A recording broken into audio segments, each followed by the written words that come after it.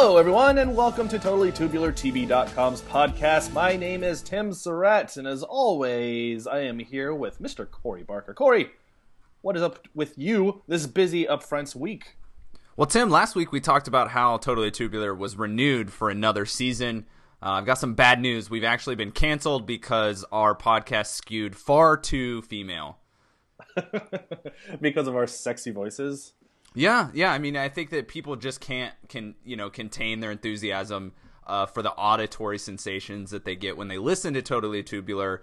And unfortunately, I guess that appeals far more to women. I don't know. It's just the notes that I've been given from the network. And so, unfortunately, this is going to be our last episode. But maybe we'll try to redevelop it with a little more of a masculine tone moving forward. Corey, have you heard about something called the patriarchy? I have, yeah. And we benefit from it every single day, you and I. Yes, we do. Well, controversial topics aside, we're going to move on to some upfront business. As you know, this is the week that all the major networks talk about their upcoming schedules. They finalize renewals and cancellations. And this has been going on pretty much since we last recorded a podcast. A lot of the bubble show decisions have been made. Except for one notable one, Limitless is still out there in the ether. I think it's trying to be shopped to another network, as shows that people don't want to die. They do that for about a month until they actually die.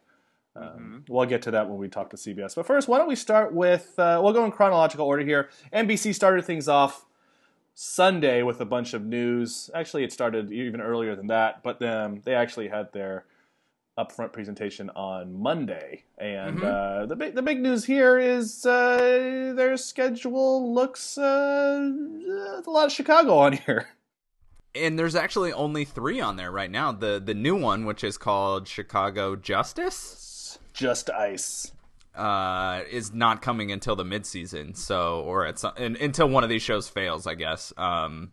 Yeah. 3 hours dedicated to the Dick Wolf Chicago verse. I guess Blind Spot moving to Wednesdays is a big deal. That's typically what NBC does. They launch new shows behind The Voice, and then after they've got a season or 2 under their belt, they kick them to later in the week. We saw that happen also with The Blacklist.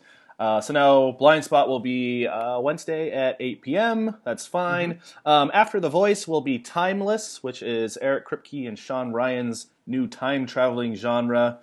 This one looks a little more Revolution than it does first 5 seasons of Supernatural, unfortunately. Thursday, comedy's back on Thursday. Superstore and the new series The Good Place with Ted Danson and Kristen Bell at 8 and 8:30, followed by Chicago Med and The Blacklist, which stays on Thursday nights.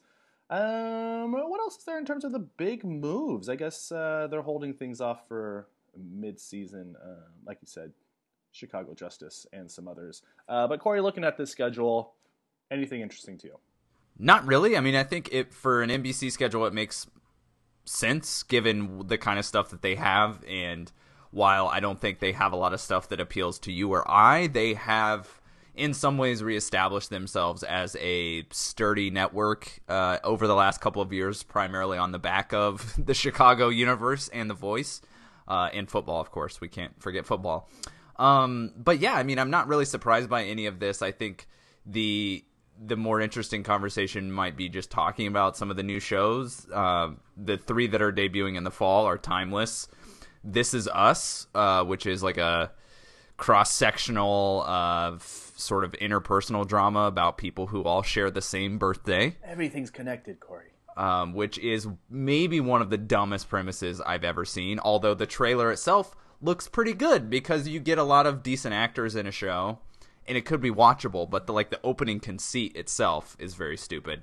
And then The Good Place, which is, as you said, is the Ted Danson, Kristen Bell project that is produced by Mike Schur, who did Parks and Rec and is also a producer on Brooklyn Nine-Nine. So which of those 3, based on, the 2.5-minute sizzle reels that we and all the advertising executives saw, stands out the most to you? I'm very interested to see what The Good Place is able to do. If you don't know what that show's about, it's about Kristen Bell plays a woman who is mistakenly sent to a heaven-like place, I guess is the thing, where she was probably supposed to go to the other place. And so she doesn't really change. I guess she will over the course of the series, but she kind of takes advantage of what she's doing in heaven. My big question here is how long that premise can last. This is, NBC typically does 22 episode comedy seasons. This seems like it's a Saturday Night Live skit length kind of premise. Mm-hmm. So we'll see how that does. So that's the one that I'm looking at, especially when it's trying to revitalize Thursday comedies on CBS, paired with Superstore, which is a pretty good pairing, I would say.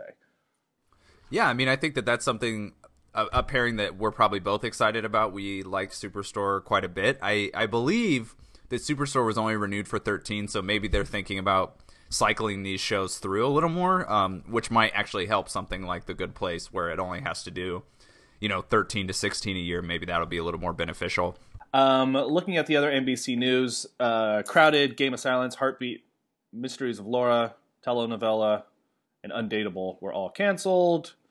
Of the shows we haven't mentioned yet, Carmichael's show was renewed, which is pretty good. Kind of a late order on that. That might not return until next midseason or even summer. And I think we mentioned most of the other ones there. Yeah. Let's move on to Fox.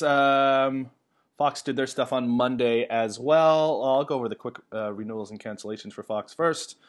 They canceled Bordertown, who, no one really remembered existed. Cooper Barrett's Guide to Surviving Life, Grandfathered, and The Grinder. Both of them are gone, which is sad for us, for The Grinder. And of course, what else? Second Chance was officially canceled.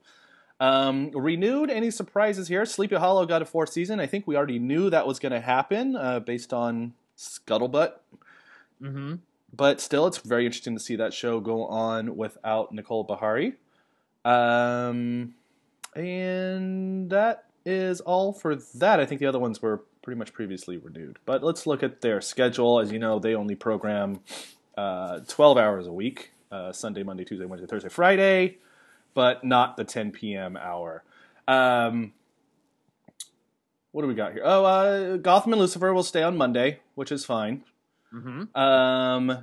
Tuesday is Brooklyn Nine-Nine, New Girl, and Scream Queens, which is that what they did last season? Yeah, this season, yeah. They did, it was New Girl, or no, it was Grandfathered in The Grinder first. They had an all-new Tuesday night, and then that bombed in the fall, and then they went to a four comedy block in the spring.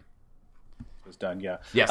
Lethal Weapon, the big new show for them, will get the pre-Empire slot on Wednesday, and The Exorcist is moved to Friday behind Hell's Kitchen.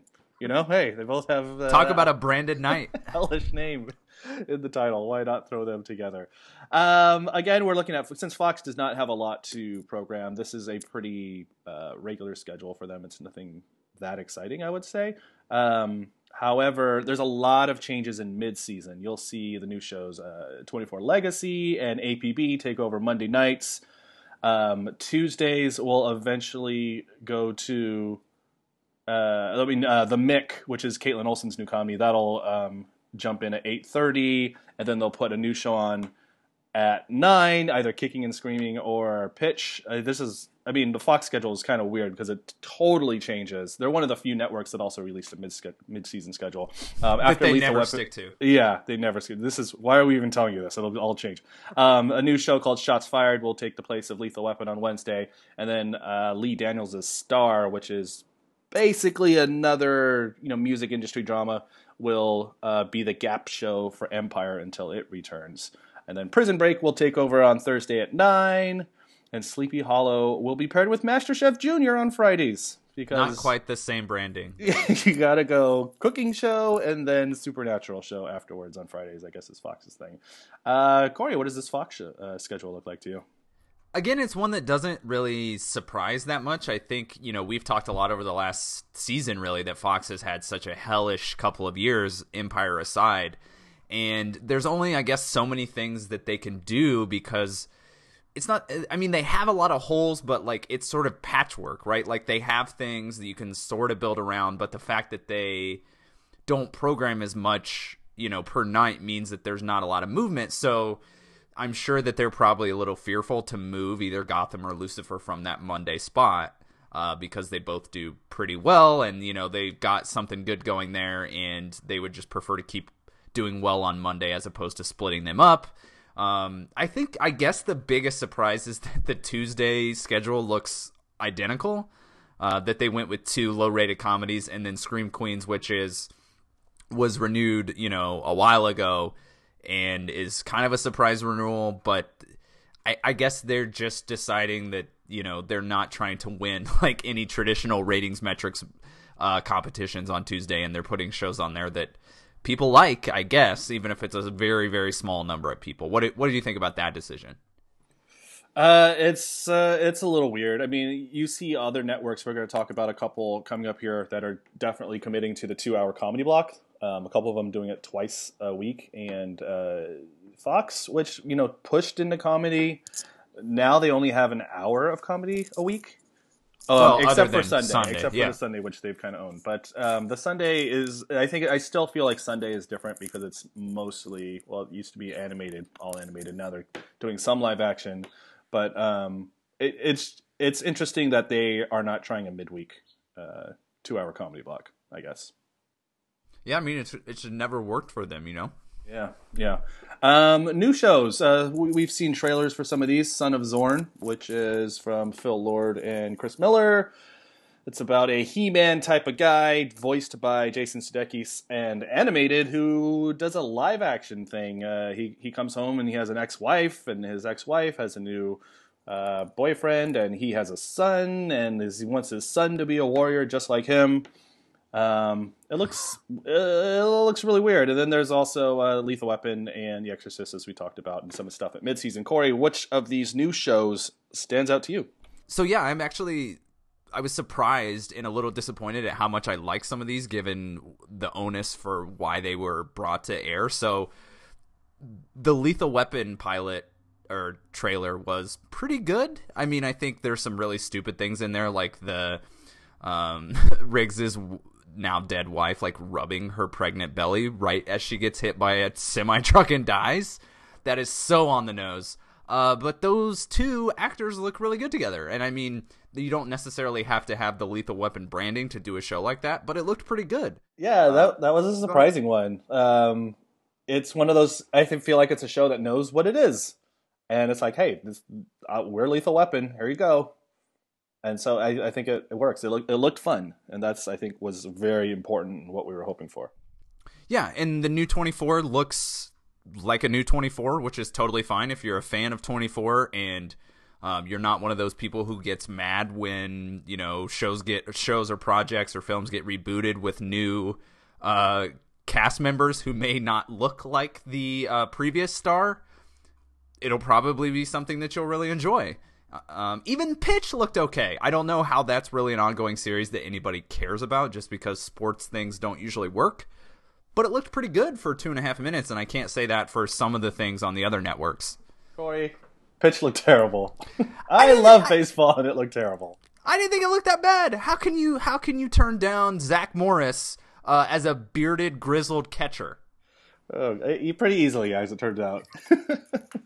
Over on the comedy side, they have Making History, which is their time-traveling duffel bag in a ham show starring Adam Pally, who goes back in time. It's unclear if he's going to be going to all these different time periods, but in this time he goes back to colonial America. Yeah, and that one looks kind of interesting, very foxy, I guess.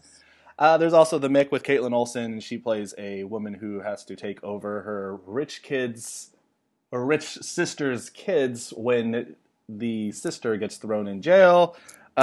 Pretty conventional, almost like Sons of Tucson type of execution there. But, Caitlin Olsen she's fantastic. So maybe that'll work. The one that will be interesting will be Son of Zorn, which is the hybrid animation live action comedy that we talked about just a few seconds ago. I saw all kinds of different Twitter reactions on this. I saw a lot of people saying they liked it.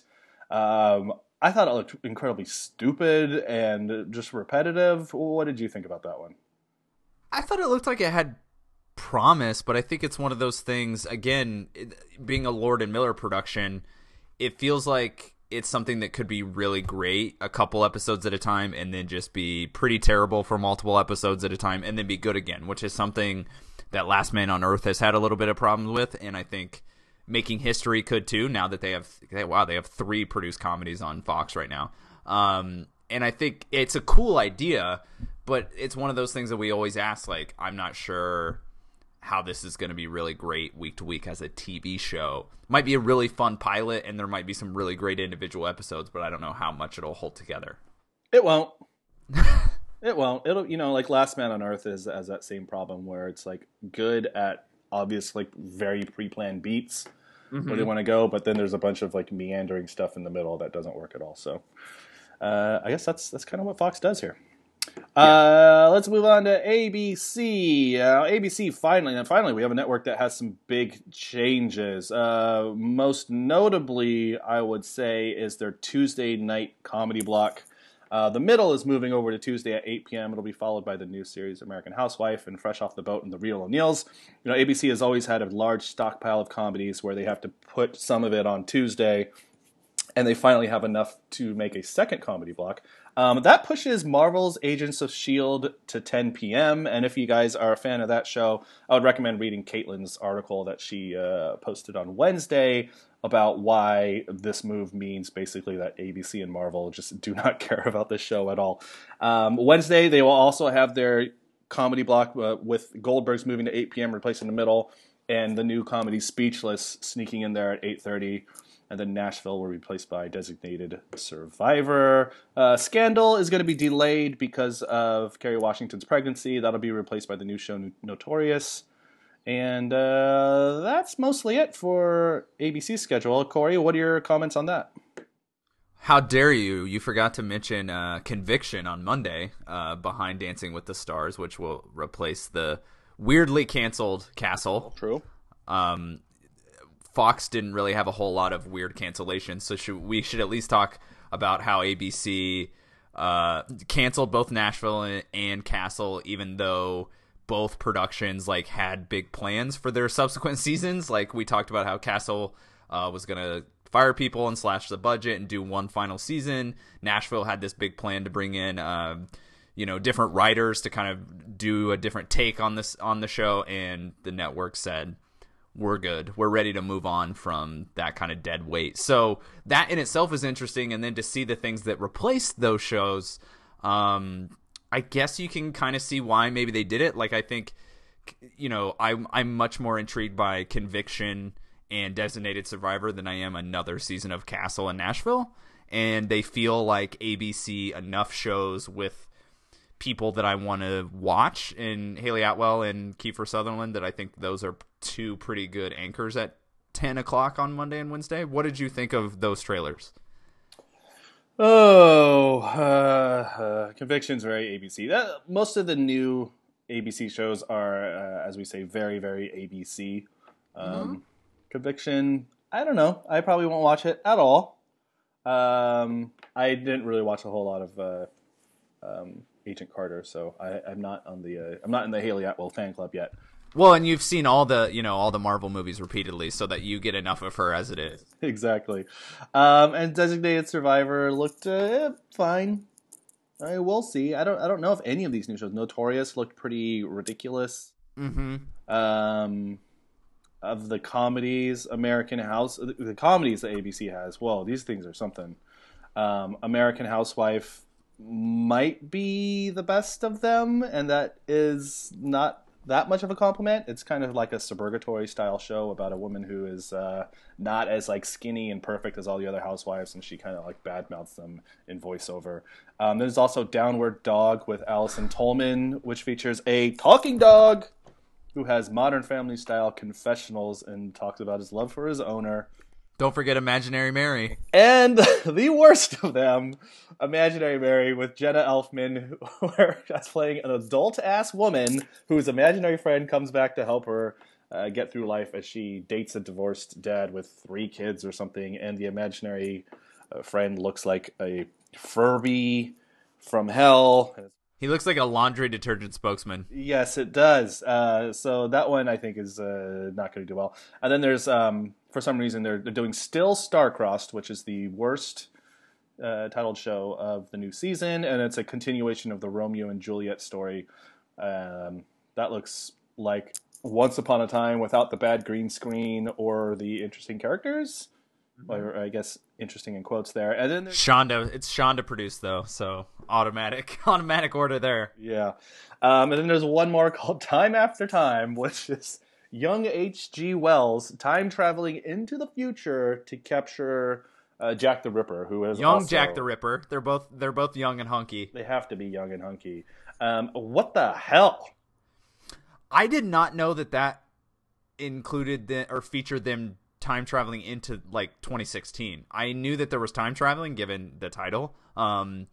But when I watched the trailer right before we recorded, I said, "Oh no, oh no," and I just kept saying, "Oh no." Like the premise is dumb, but like intriguing enough. But if they're literally just gonna go like right to 2016, and then that's it, and I presume there'll be other time traveling or whatever, but that is the starting point seems a little silly, and it just doesn't seem like the kind of show that works on ABC or on broadcast at all anymore. But really, like that sort of big concept-y premise show that doesn't feature like a strong woman at the center doesn't usually do that well on ABC in like the modern era. Yeah, I mean, I can't think of one person who would have asked for this show or finds it remotely interesting. It's true. It's very true. And, despite the fact that Paul Lee has been ousted and, there's kind of a new regime there at ABC, they still ordered a crap load of shows. A lot of the shows still feel very ABC-like.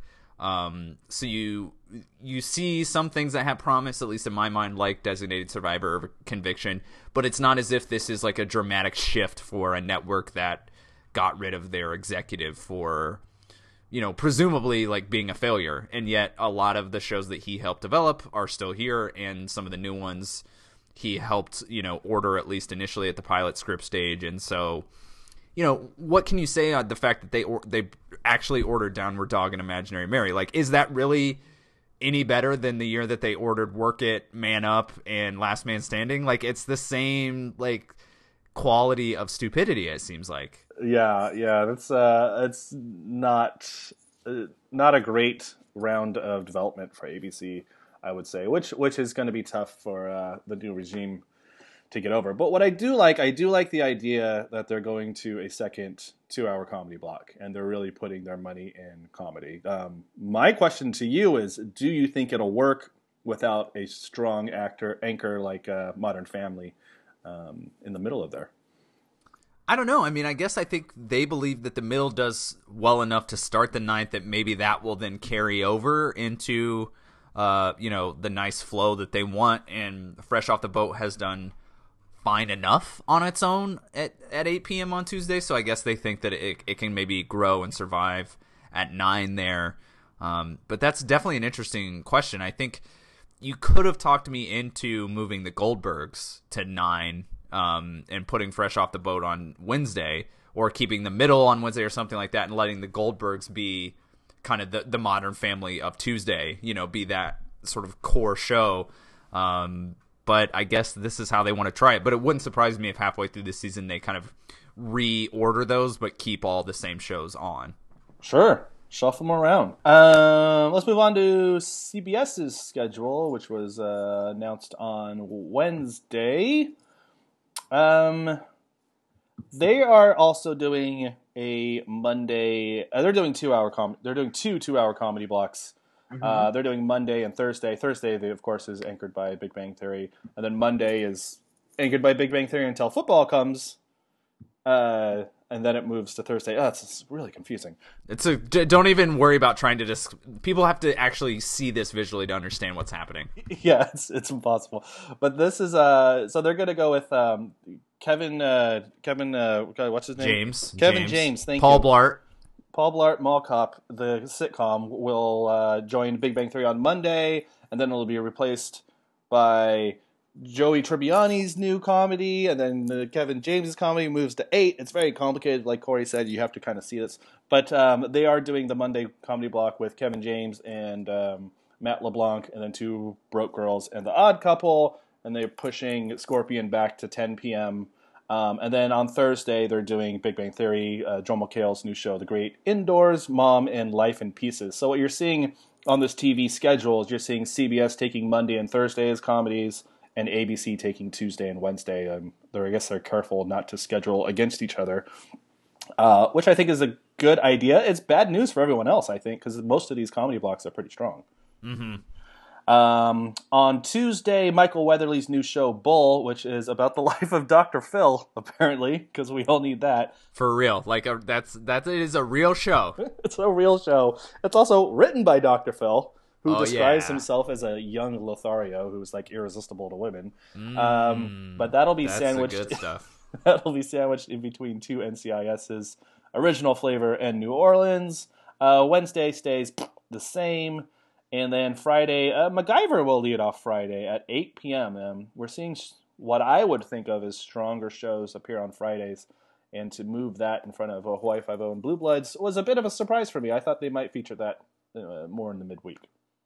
You would think, is given how dedicated they seem to be in developing this is something that's come out over the last couple of weeks that they've, this is like the third time that they've really tried to bring this to air, and they ordered the show to series, even though they're firing all of the actors but like two, and bringing in a different showrunner, producer, and kind of reshooting the entire pilot. So they are so dedicated to this project, and yet they immediately moved it to Friday, which I think is very interesting. And so I guess it's fitting because that's such a 1988 decision, right? To move a successful show to Friday, or a show you hope to be successful to Friday night. Whereas even 2 years ago, you would think that was immediate death sentence. Yeah. Over on Sunday, NCIS LA moves to 8 p.m., followed by Madam Secretary and Elementary, now that The Good Wife is gone. Solid schedule here. It seems like CBS is going back to their strengths. I think they tried out some things in the past couple of years with shows like Person of Interest and Limitless. Those were directions that you and I both championed. We really liked that idea. And they seem to be just going back to more like, hey, let's do a show about Dr. Phil and make him a lawyer. This is like the most CBS schedule in the last 5 years. I mean, really, this is like the most 90s schedule that I've seen. Like watching even brief sort of snippets and seeing press photos from all of these multi-camera comedies. I take back everything I said last week about both Man with a Plan and The Great Indoors. I take it back. Remind everyone what you said. I said that they seemed promising because they had, good stars in them like Joel McHale, like Matt LeBlanc, and even someone like Kevin James, who's really good. His show will probably be the best of the three just because he's really comfortable in that format, and it's going to be a clear star vehicle for the things he does well, right? But those shows feel like they were completely shipped on a time machine, given this year's theme. They were shipped on a time machine from 1998 to appear on this schedule. They seem so retrograde and so bad immediately.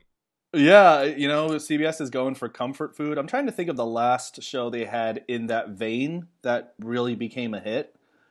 Odd Couple certainly was in it. Two Broke Girls never really got there. Mom, people kind of like critically, but it's not doing that great. So overall, this schedule, I'm wondering if we're starting with this might be a season that CBS realizes they need to make major changes if these things don't work. Like they're really relying on the past. I'm not sure that the past hasn't already gone too far in the past for them.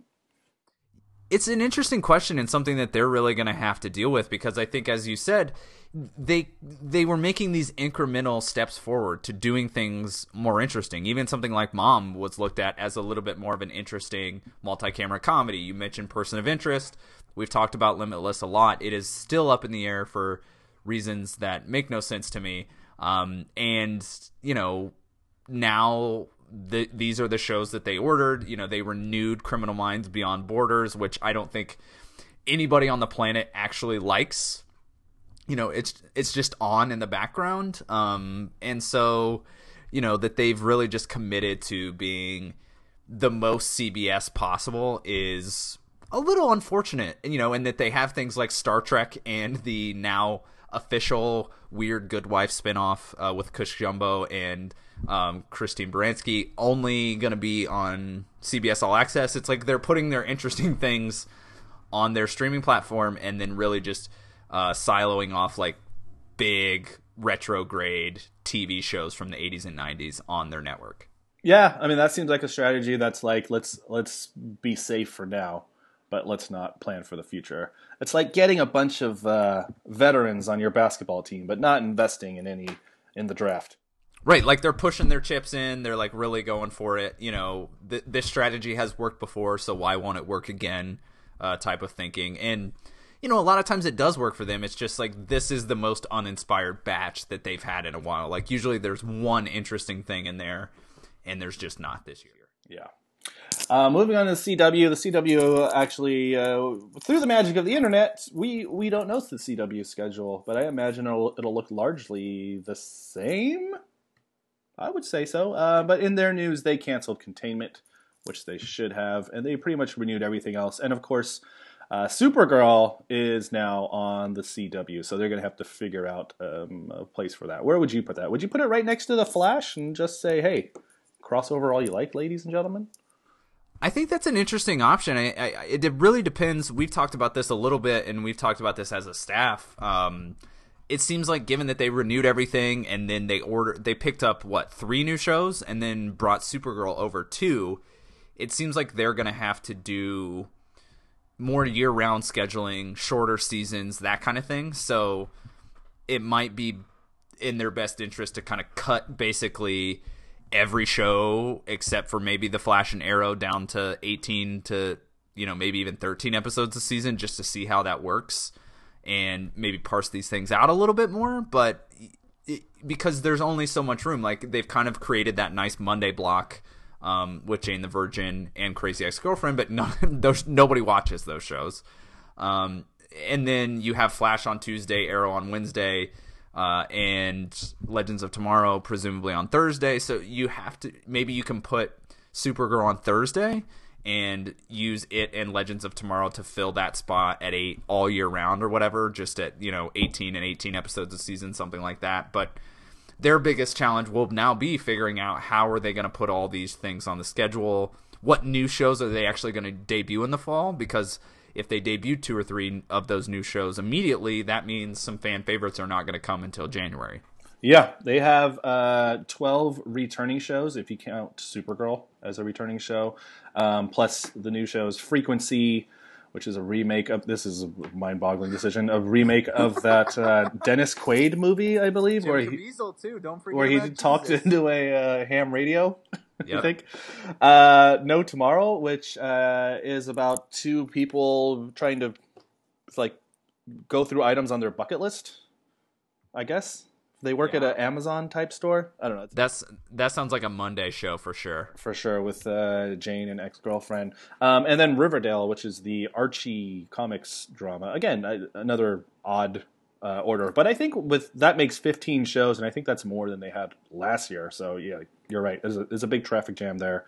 And I don't know if any of these are, cancelable. So the idea of doing shorter seasons might not only make sense, but it might only be the only answer. Yeah, if they're not going to expand to Sunday, for instance, then, and they probably shouldn't, given that they would get destroyed, they really only have a few options. And I think with the fact that some of those shows are a little older, like we talked about this last week, I think, but they could easily cut both the originals and Vampire Diaries down to 15 episodes, given that those shows are a little older and their ratings have gone down pretty significantly. The audience has kind of moved on. You could frame those as final seasons, even if you wanted, but then you could then save some space elsewhere. Quick, let's talk about what do you think was the biggest surprise renewal from Upfront? The biggest surprise renewal was probably Criminal Minds Beyond Borders, right? That was pretty surprising. I mean, just because I thought nobody cared about it and the ratings were not so good that it needed to come back. Yeah. I mean, mine happened a little while ago, but Rain coming back didn't make a whole lot of sense to me. Yeah, you could say the same thing about Scream Queens. Yeah, Scream Queens. So, Sleepy Hollow, You know, why it should have taken the castle route and just been gone. I'm trying to think what else there. Those are the big ones, and I mean it's weird because so many of these things happened before the last week. Really, like there wasn't as much stress about what was going to get renewed or canceled because all the networks made early orders. Oh, American Crime. That's the big. Well, that's the yeah, big one yeah. for me. Why is that coming back? That's a surprise. Yeah, I don't know. I mean, I guess they love the prestige that it brings, but the ratings are 100% going to be lower next year than they were this year, and that's like really low. Yeah.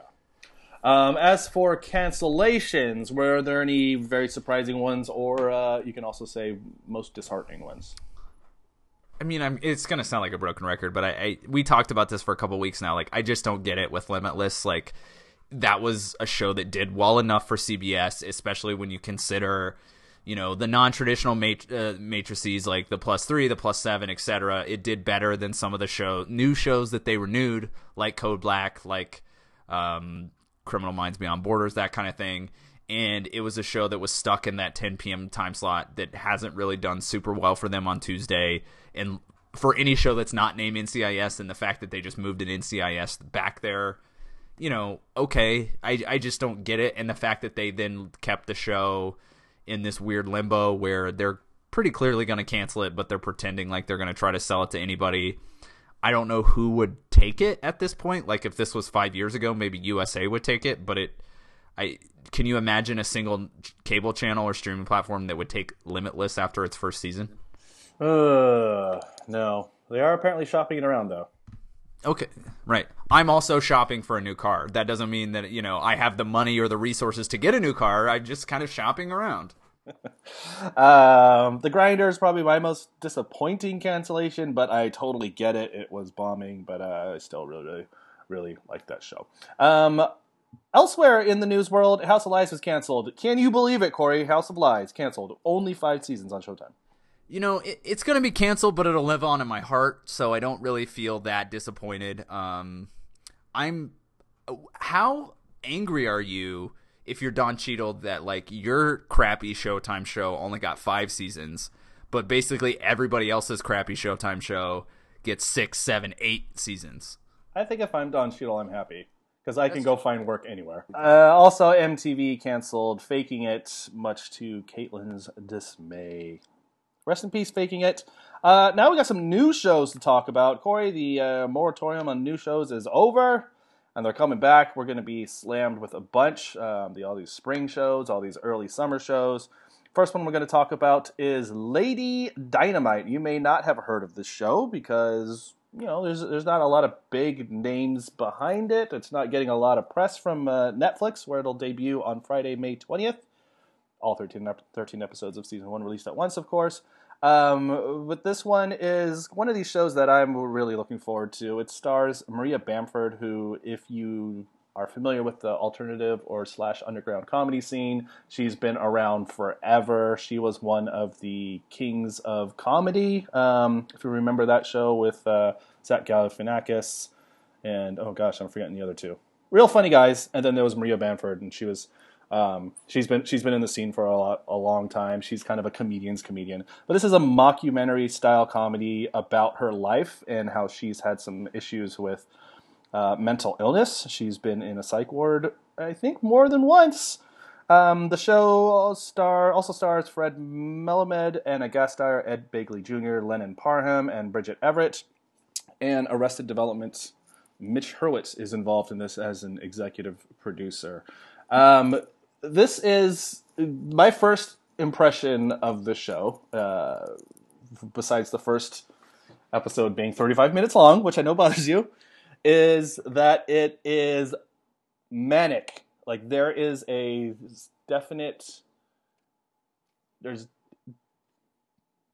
very definite strides to make this as manic as possible, and I think it's very effective in talking about mental illness. However, it's done in a really fun way that I really enjoyed. I actually really, really, really liked the 2 episodes that I saw. I thought it was very funny, very insightful. somewhat mold breaking in terms of how they structure the show. And overall, I thought the jokes were very strong. And it's one of those shows that reminds me of Arrested Development's humor in the way that they try and tie everything around. They use a lot of wordplay. And so because Mitch Hurwitz is involved in this, even if he wasn't, I think I'd draw the Arrested Development parallels, but it was very strong on my mind while watching this that like this might be his best show since Arrested Development. And I'm not counting season 4 on Netflix. Well, I mean, that is also a very tiny bar to cross. Yes. Running Wild? Don't forget the animated one as well. I don't even remember what it was called. It wasn't good. What did you think of this? I'm mostly in agreement with you. I think the first episode takes a little bit to get used to. It's a little disorienting as far as how the show it kind of unspools. Like there are some interesting things happening here as far as addressing the audience, like weird fourth wall breaking, like, you know, not like hard cuts, but sudden cuts into reality, quote unquote, you know, and then different things happening with non-linear storytelling, and then immediate commentary on how the story is being told non-linearly.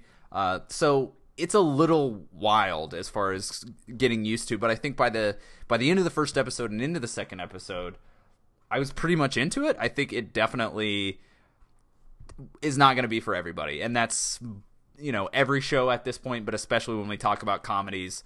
But I think if you're the type of person who likes Maria Bamford or who likes things that, you know, as we always say, like air on IFC or might end up on CISO or something like that, you're going to really love this. It has tons of people that you recognize and you love, just kind of riffing off one another. And you're right. I think the way that the episodes come together is surprising given how like loose and manic it seems in the first 20 or 30 minutes of the episode. Yes. Like there are times when there's a running joke in the first one about how, you know, Maria Bamford has a show and she like wants to do stand-up bits in it, just like Louis or Seinfeld, how, you know, she's against the brick wall and stuff.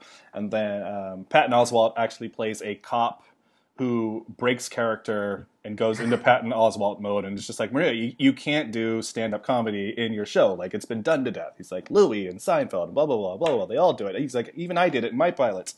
So it's constantly going in and out of making fun of the industry, having fun with mental illness, if you can say that, and also being its own unique take on as a comedy in that it has elements of Arrested Development, but it also has some serious stuff, but it's also almost always silly. Like it's so many things in one, but for some reason it really works. And I think we get a better idea of what it'll look like week to week or episode to episode in the second episode, which is very, very, very, very funny.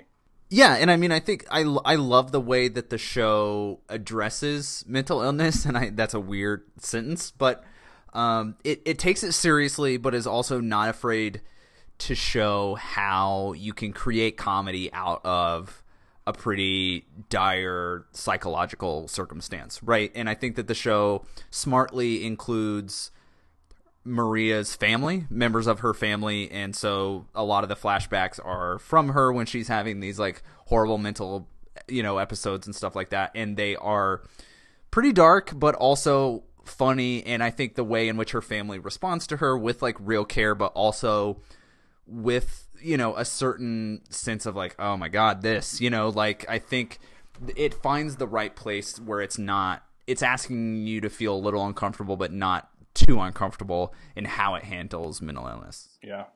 And a lot of people going into this show aren't going to know who Maria Bamford is. You don't think? You don't think people are going to know? Well, I don't think a lot of people will know. Okay. I mean, she hasn't really been in a lot of TV shows. She's really been sort of a stand-up comedian for her whole. That's at least that's my thought. But my question to you was like, what did you think of her handling a starring role? I think like a lot of these shows, it's clearly written to bend towards her strengths, right? She is a very sort of surrealist comic who does a lot of weird voice work and takes on very weird characters and things like that in her stand-up and in some of the other things that she's been in over the years. And so this allows her to show that kind of range. When she's in scenarios that you've really never seen her in as an actor, the show immediately comments on it, right? So there's a great moment in the second episode where she literally says, "Oh, I've never been in a serious scene before. This is really interesting, but I think I'm doing okay. Am I doing, you know?" And we should mention that the place that they're having dinner at a restaurant called A Serious Scene. Yes, and it's so like that kind of humor, yeah. Right. So I think that works, right? It does allow her to show some range, but it doesn't really get so serious and so dramatic in such a way that she has to strain to be like a capital S serious performer. Correct. Oh, absolutely. Yeah, and you nailed it. Like, she has these strengths, and this is all about it. The actual first scene you see in the show is of her imagining that she's in like a shampoo commercial. And it's really funny, but it allows her just to be like as kooky as she needs to be, and what she's really good at. So I mean, I was very excited that she was able to do this very well, because I think we're all rooting for her given her past, and so yeah, it was just really, really good to see her in the show. Yeah, and I mean, this is the kind of thing that I feel like Netflix should be doing, right? And when we talk about every Netflix show, sometimes it's like, I don't know why they're doing this. Who are they doing this for? This feels like one of the best like arguments for why Netflix should exist, right? They give a really creative person who would never get a NBC comedy, right, or at least have one that would be successful, give them free reign to do something interesting, put it all out at once. The people who really love her, who like this type of thing, will find it, they'll talk about it, and anyone who's not interested in it will never have to see it or think about it ever again because it doesn't appeal to them in any way. Yeah. This has one of the best guest starring rosters that I've seen in a while. There's some real funny ones, including your favorite musician, Mark McGrath, or Sugar Ray, as he is repeatedly referred to. And if you, to this show's credit, you do understand why like you should feel a little sympathy for Mark McGrath, just a little. Yeah, totally. That's Lady Dynamite. It premieres Friday, May 20th on Netflix. I think we both highly recommend it. I think it's a great show. If you can get through the first one, I mean, the second half of the first episode is great, but the second episode is actually, I think, a great indicator of where it could go. And I think it could be a very funny gem. The next show we're going to talk about is probably the one you all came to listen to this podcast for. It's Preacher. Season 1 premieres on Sunday, May 22nd at 10 p.m. on AMC. After the Fear the Walking Dead finale, 10 episodes in this first season. Some of you probably know this, but it's based on Garth Ennis's comic from the 90s. Ultra violent. Very has some things to say about religion, I would say. Corey, I've had so many hard times trying to describe this show or the premise of the comic. Will you give it a shot for me? Because I don't even know how to describe it. Have you read the comic? I tried to read the comics. Okay, I have not. I'm thinking of just like checking out some early issues to get sort of oriented with the show. But in theory, this show tells the story of Jesse Custer, who is a preacher in a small Texas town, but he doesn't really want to be a preacher. There's a very obvious reason why he's sort of taken on this role, but he sucks at it, essentially, right? And there are all these weird things kind of happening in the world, not even really around him, just happening in the world, right? Things that have sort of supernatural or demonic, fringes to them. Like weird things are happening. And eventually one of those weird things sort of happens to him in the first episode. Sure.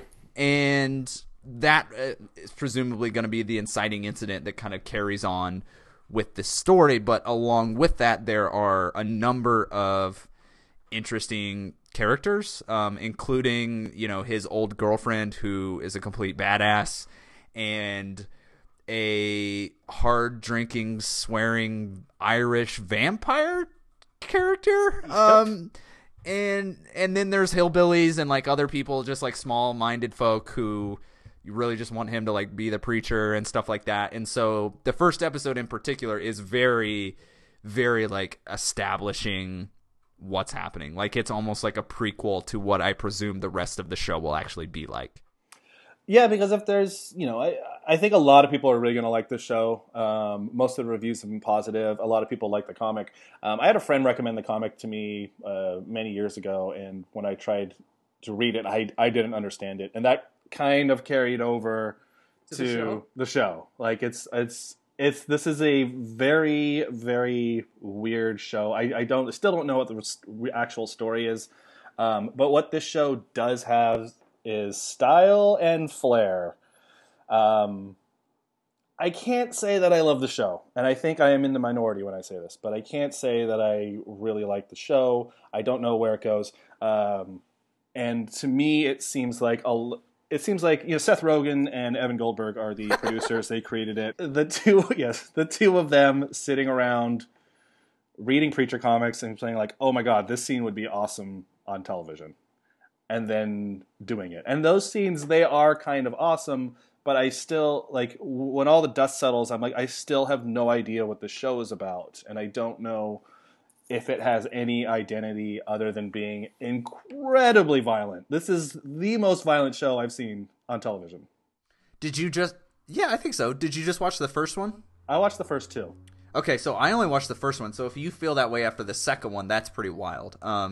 We should also mention that Sam Catlin, who from Breaking Bad, is also involved in this. He directed the premiere. And he's been involved. Showrunner. Yeah, he's involved kind of the day to day, and supposedly everything I've read is that this show actually departs from the comics pretty quickly.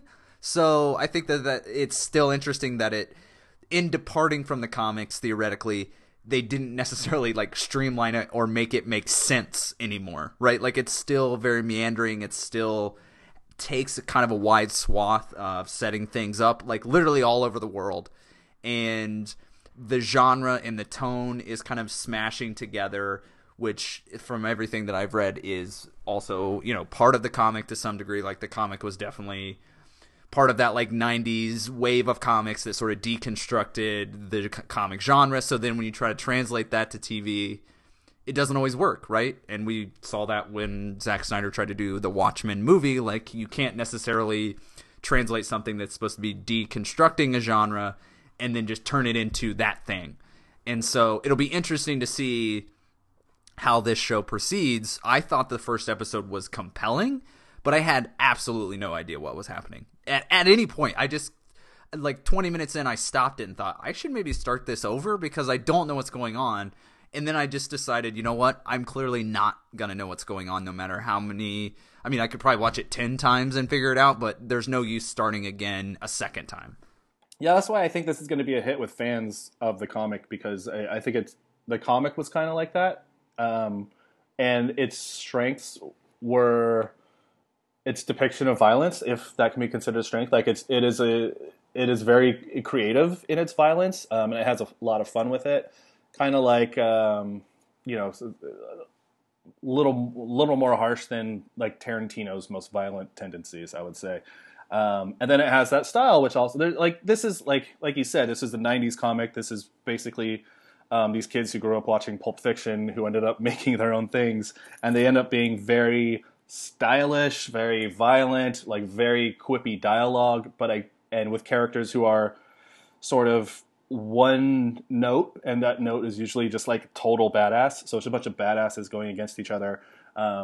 And I know I'm simplifying this down, and a lot of people are going to hate me for it, but that's what it reads to me, which made it a bit of a problem. But at the same time, like it's entertaining to watch. It's just like I don't know how much further it'll get towards being a real show with a story that you care about or anything of real substance. What did you think of Dominic Cooper in the lead role? He's fine. I think he's really outclassed by Ruth Negga as Tulip. She's really good in this, even though her character is kind of does the same thing over and over again. But she has a real good charisma. And is it Joe Gilgun who plays Cassidy, the vampire? Mm-hmm.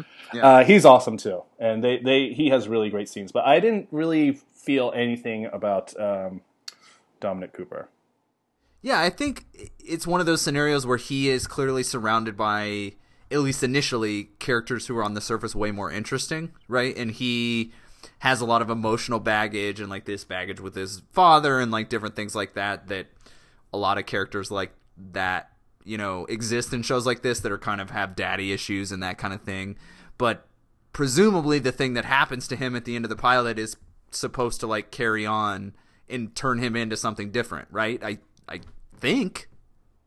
Maybe? A little bit. I mean, it gives him certain powers that he can use, and I don't think it's a spoiler to say that he has like the power of influence over people. He can talk to people, and it was in the pilot actually where he actually tells someone, tells them to open their heart to their mother because he's having problems with his mother, and he literally does that. Right, and so I don't know. I mean, I think having only seen the first one, and I think they sent 4, correct? I was kind of wanted to play it week by week, but it has potential. I think as you said, it seems like it's going to be pretty popular. It has a dedicated fan base, kind of like The Walking Dead did before it aired. Not that it's going to be that level of success, but there's an interesting world here. I'm just not sure exactly what that world is, and this feels like another one of those shows where like the whole first season is basically just set up for what the show will actually be in seasons 2, 3, and 4. Possibly. I don't know. I haven't gotten that far. But yeah, I guess the actual idea is that the preacher, he goes on a quest to find God because God has he's forsaken the world. And so he's basically like, yo, God, what's up? And God isn't exactly a cool dude in this series. But I mean, the highlights here are some really awesome fight sequences. There's a fight sequence on a plane that's really, really great. There's a fight sequence in a church with a chainsaw that's really, really great. It's incredibly violent. There's so much blood. So many limbs get severed. It's really in a world all its own. But I just don't know if it's more than that. And I kind of feel like I need that. Need something to grab onto. Yeah, I'm willing to stick with it just to see what happens, at least in this first season. But yeah, I mean, I think it might be one of those instances where, the transition or the translation from one genre or one, art form to another is just not super easy to do, no matter who you get to develop it. I mean, it's still weird that it's Evan Goldberg and Seth Rogen, but yeah, I mean, I think there's just a real challenge in making that transition, and especially one like this that has so many weird genre influences and a lot of different tones. Like, there's just so much happening from scene to scene that if you don't like it at the beginning, it wouldn't surprise me that a lot of people would kind of sit down with this and would just be like, oh no, I hate this, and never come back. Just because it is really kind of in your face immediately. Yeah. Yeah. And like I said, I read a bunch of reviews of this, and almost all of them were positive. I only read one negative one, and they kind of had the same complaints as me. So I think largely it'll be the show that Preacher fans want, which is fine. Anything else to say about it? No, not really. I mean, I think it's a smart decision by AMC. Season 1 premieres Sunday, May 22nd at 10 p.m. on AMC. Check it out, but maybe not with your mom. There's some pretty heavy stuff in there. Next, we're going to talk about Wayward Pines, which somehow is coming back for a season 2 on Wednesday, May 25th at 9 p.m. on Fox. 10 episodes in this second season. Corey, you remember this show. We talked about it last year, I believe, and we both enjoyed it. We had only watched, 3 or 4 episodes of it. Yes, and did you end up enjoying it as the season progressed? Well... You never finished episode 5. No, I did. I actually finished it. But I mostly watched it in the background because I think after episode 5, a lot of the magic of the series was lost. Right. And for some reason, Fox felt that the magic's still gone. Let's put out another season. So season 2 premiere picks up after the events of season 1, which were confusing. Did you watch all of season 1? I may have missed a couple episodes in the middle, but I definitely watched the first 5 and then watched the last one. Okay, so in the first 5 episodes, Wayward Pines was built on this idea of mystery. Like, we were all trying to figure out what Wayward Pines was. And then in episode 5, which was excellent, they revealed pretty much everything that Wayward Pines was. And then the last 5 episodes was just kind of infighting in the group. Season 2 picks up after the season 1 finale, and it's just kind of infighting within the group. Yeah, with most of the notable names or good actors from the first season gone. Some of them are back. Well, Matt Dillon's dead. Matt Dillon's character died in the first season, and he's replaced by a completely new guy, Jason Patric, who is a doctor who arrives in Wayward Pines in a similar fashion to Matt Dillon. He just kind of arrives there and shows up. Other cast members include Jimon Honsu, Nimrat Kar, Casey Roll, and Hope Davis, who was actually in season 1. And then who else is back? Carla Gugino. Hope Davis was in season 1? Was. Oh, that's right. Terrence Howard makes an appearance in season 2. So some of the big names are back, maybe not as in big roles. So yes. Jason Patric's taking over, and he's the hero, and he plays a very similar character to Matt Dillon, which is basically like, why am I in Wayward Pines? Can I ask you a question? And I put this out on Twitter because I kept thinking it to myself. Is Jason Patric the homeless man's Matt Dillon or the rich man's Matt Dillon? Oh, to me, he's the rich man's Matt Dillon. Oh, okay. I like Jason Patric. I've always liked him. Lost Boys. I like Jason Patric fine. Is he worse in this show than Matt Dillon was? Oh, I'll say yes, only because he's just asking the same questions that Matt Dillon was. Yeah, it's the same. It's literally the same thing. Yeah, let's get down to the nitty gritty here. This is not very good. No, it's bad. It's very bad. It's very bad because in the first episode, I only watched the first episode, but it's basically the same thing as the first one, which is like, why am I in Wayward Pines? What's going on here? He's not asking enough questions. They do a lot of information dodging, which they don't need to do because we know what Wayward Pines is, but they're still keeping it from him. So I don't understand why Fox went with another season of this when, like, the first season was all the story they had. It was supposed to be a limited event. It was never supposed to come back, but they brought it back anyways. Yeah, and there's a new showrunner, new cast members. It wasn't even ordered until like late December, early January, something like that, right? Where I remember we talked about it. We said, "Wait, hold on, this is renewed." Yeah, and you noted that like we in the audience know all the things that Wayward Pines represents and is and whatever. Even if you didn't watch the first season, there's a whole voiceover at the beginning of the show that basically describes the entire first season. And when you have someone just like spell it out for you, you just immediately remember like, this show is nuts. And then they immediately just go back to like bland white guy wakes up and is like, where's my wife? Yep. I mean, like I said, the first 5 episodes were the best parts of Wayward Pines, where it was a mystery. We all knew we were in for a roller coaster. It was this mystery. And then once the mystery is gone, you wrap up the story in another hour, but now they're going for another 15 hours of wrapping up that story. And I don't know if it's interesting at all. There's this group called the First Generation, which were the kids that I think were born in Wayward Pines, and now they're trying to take over the city.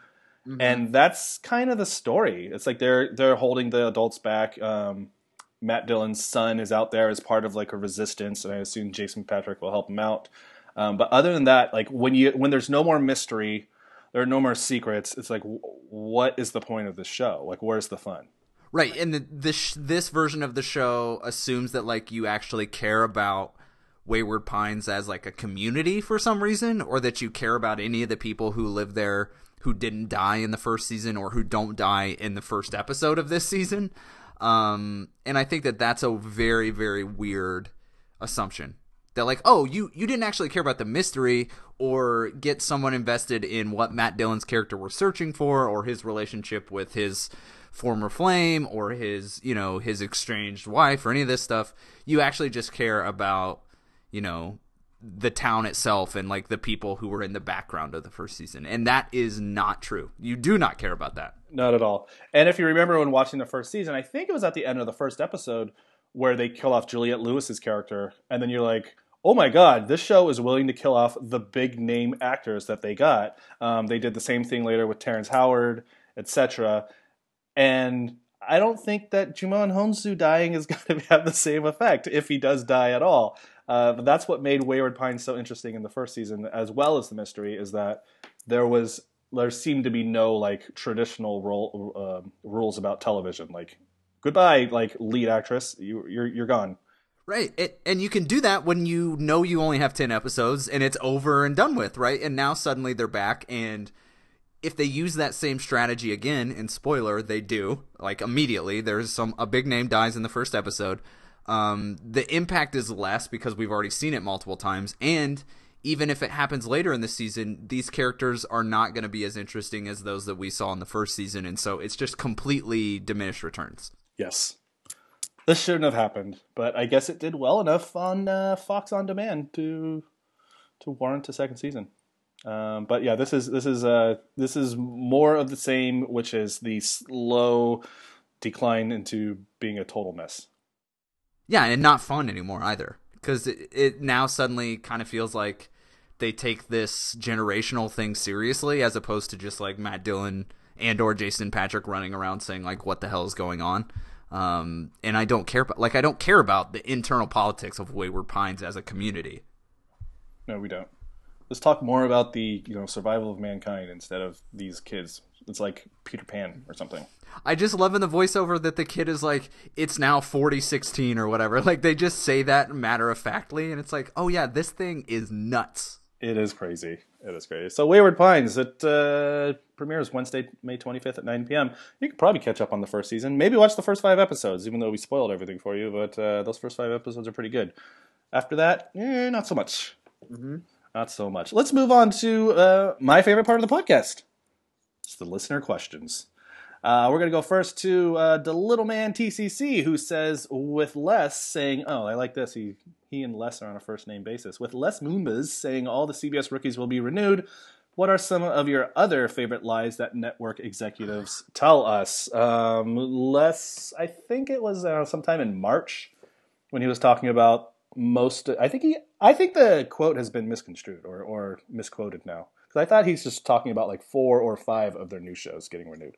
But I don't know. I don't have the quote in front of me. Yeah, and it was that some like weird trade industry like thing where he was on stage and mentioned that most of the new shows would be renewed, but that was even at the point where a couple of them hadn't even premiered yet. So yeah, since then we've seen Rush Hour and Limitless canceled. I'm trying to think of any of those other ones. And Supergirl got moved. But yes, the point of this question is network executives will lie to you. They will tell you anything they think you want to hear.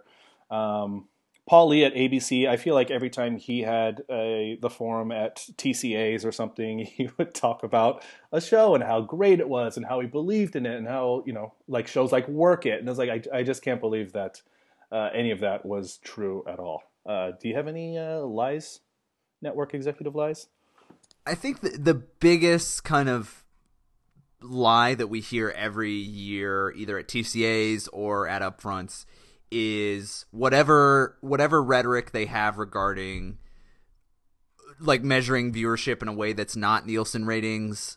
So this year they're talking about like total impressions. There was a lot of dialogue at like sharp attacks at like YouTube and like streaming video. Talking about how television delivers like the immediate 360 experience or some dumb shit like that, where it's clearly that's the kind of stuff that's only supposed to go to advertisers, but because the way the industry is now covered, like we hear it and you're just like, what the fuck are they talking about? But, like advertising bros are sitting there in the front row and they're like, yes, we love it. You're right. Any of those things are pretty empty. Anytime they talk about like, we're really, going to an all year schedule, we're trying to build out a schedule all year round and not really think about traditional scheduling practices and stuff like that. But like the last 5 NBC presidents have said stuff like that. And so anything like that where they seem to suggest that they're doing something innovative or immediately critique anyone who may be doing something innovative outside of the broadcast model is always my favorite. Or anytime they talk about how they're listening to the very passionate and loyal fan base that a show has.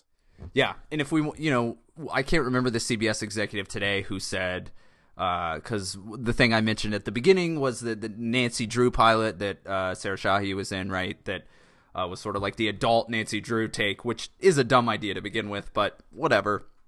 The news was that it wasn't picked up because it's skewed to female in theory, and there's a lot of loaded language in that, but they basically came out and said that was not true. That's basically, pilot season scuttlebutt, and we picked up only the best shows, even though they picked up MacGyver, which is a show that's being retooled for like the 4th time. So clearly they didn't just pick up the best pilots, quote unquote.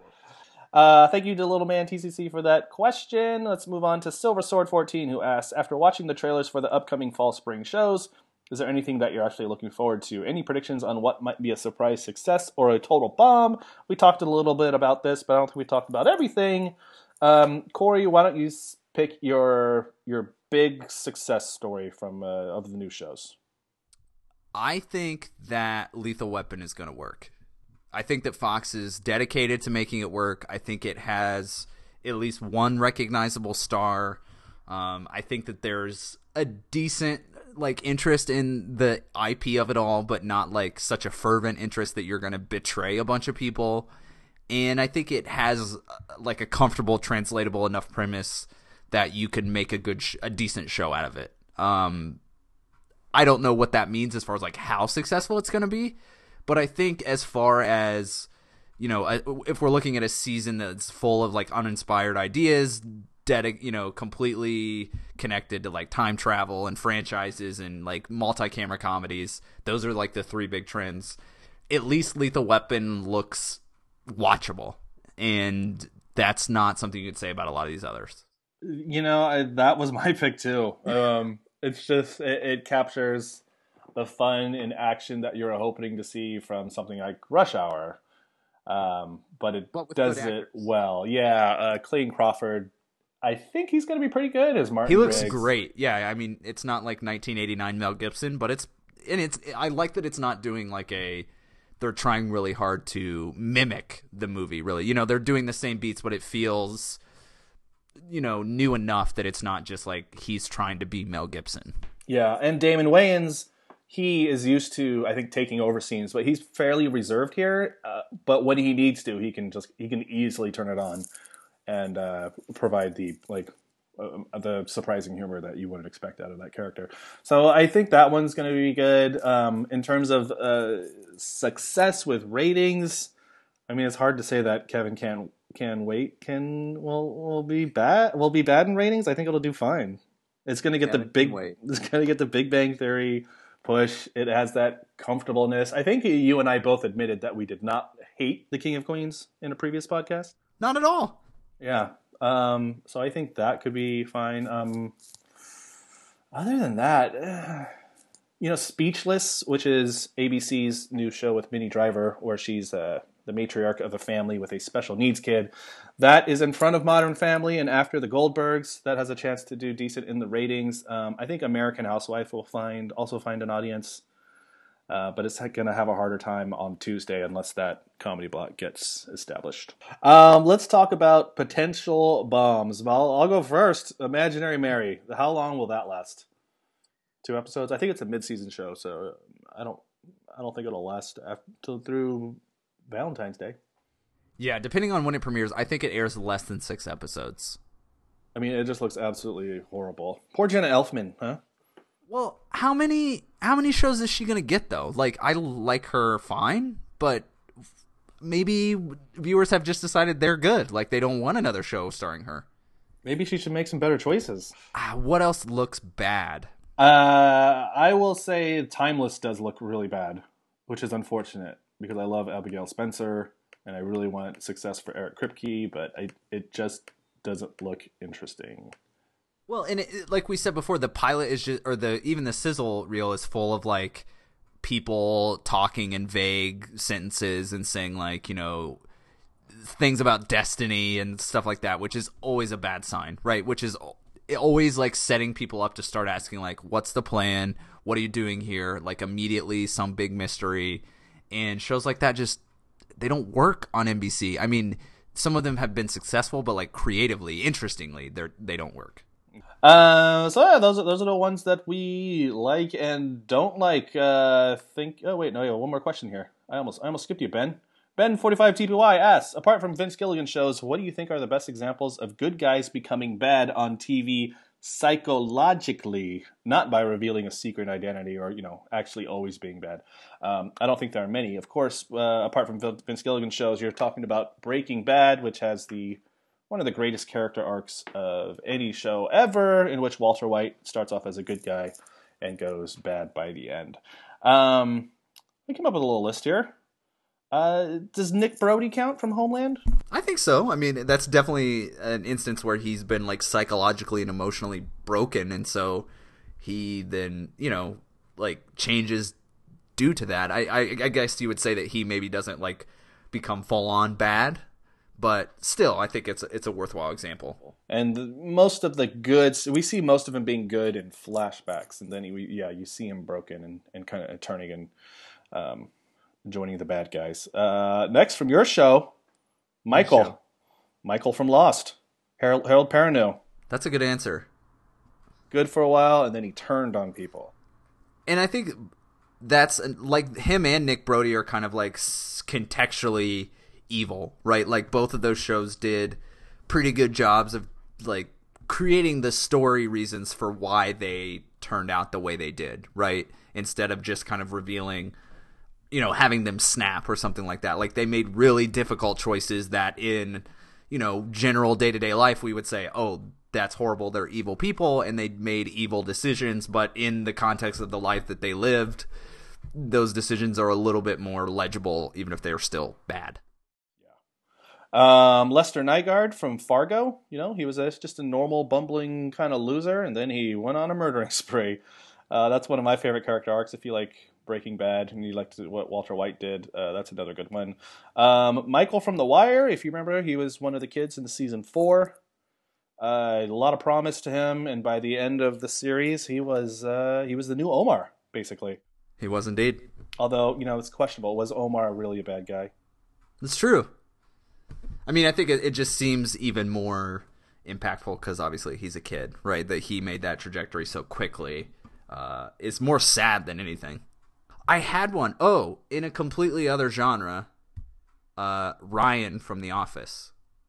Started out very, very innocent, just kind of a guy, a temp, right? And by the end, was a complete prick. Didn't he always have wasn't he always a bit of a ladder climber, sycophant? He was, for sure, but I think once he took the corporate job and became like a major coke fiend who was obsessed with his BlackBerry, that really kind of took things from bad to worse. Are there any women that we can think of? We've named only dudes. That tells us something about... I mean, I guess this doesn't count, but I was going to say Rachel from Unreal, except she starts the show kind of bad. Yes. But, I don't know, she wrestles with being good or bad, I guess, so she doesn't really go from good to being bad. Other than that, I don't know. Women just aren't given these kinds of roles, I would say. Yeah, and I mean, some of the shows where the women are given pretty complex roles, they tend to waver back and forth instead of going from a more, clear linear trajectory, right? Nothing really stacks up to Breaking Bad in that regard, but still, even someone like Alicia from The Good Wife certainly gets more corrupted over time, but it's not as if she ends the show as, a full-on villain. She does some really horrible things, but she does horrible things in seasons 2, 3, 4, so other characters like Carrie from Homeland or something like that are just more back and forth as opposed to just a linear trajectory from good to bad. Yeah, I mean, that kind of storytelling is pretty rare. Obviously, Breaking Bad being the one instance that I can really think of where it's very clear-cut, a slow downward line, diagonal line from good to bad. But yeah, most shows like to linger with the walking the moral line, rather than go in a straight direction. That's it. Thank you for the question, Ben45TPY, and for Silver Sword 14. I didn't thank you last time, but thank you. As always, if you have a question, please leave it in the comments of the podcast, and we will get to it next week. Corey, you can tell us where we can find this podcast if they are just happen to stumble upon this randomly. Sure, you can find us always at TV.com. We'll be there on the front page. We're also on the news page. If you click on the podcast tab, you can find the last 10 to 15 episodes. We're at SoundCloud at soundcloud.com/tv.com, the dot spelled out. We are on iTunes, we are on Stitcher, we are on Downcast, Overcast, Google Play Music, all the good places you can find podcasts, we are there. Great. Next week, we'll be talking about, I don't know, we got Bloodline from Netflix, season 2 of that. I still have to finish season 1. I guess that gives me something to do this week. Chef's Table, we might talk about that. That's another Netflix documentary. And then there's a very interesting show called Clever Man coming to Sundance TV. I say interesting in that it is very weird looking, and I don't know what to make of it. Maybe we can talk about that as well. Sounds like the perfect Sundance show then. Exactly. Thank you all for listening, and we will be talking to you in about 7 days. Bye!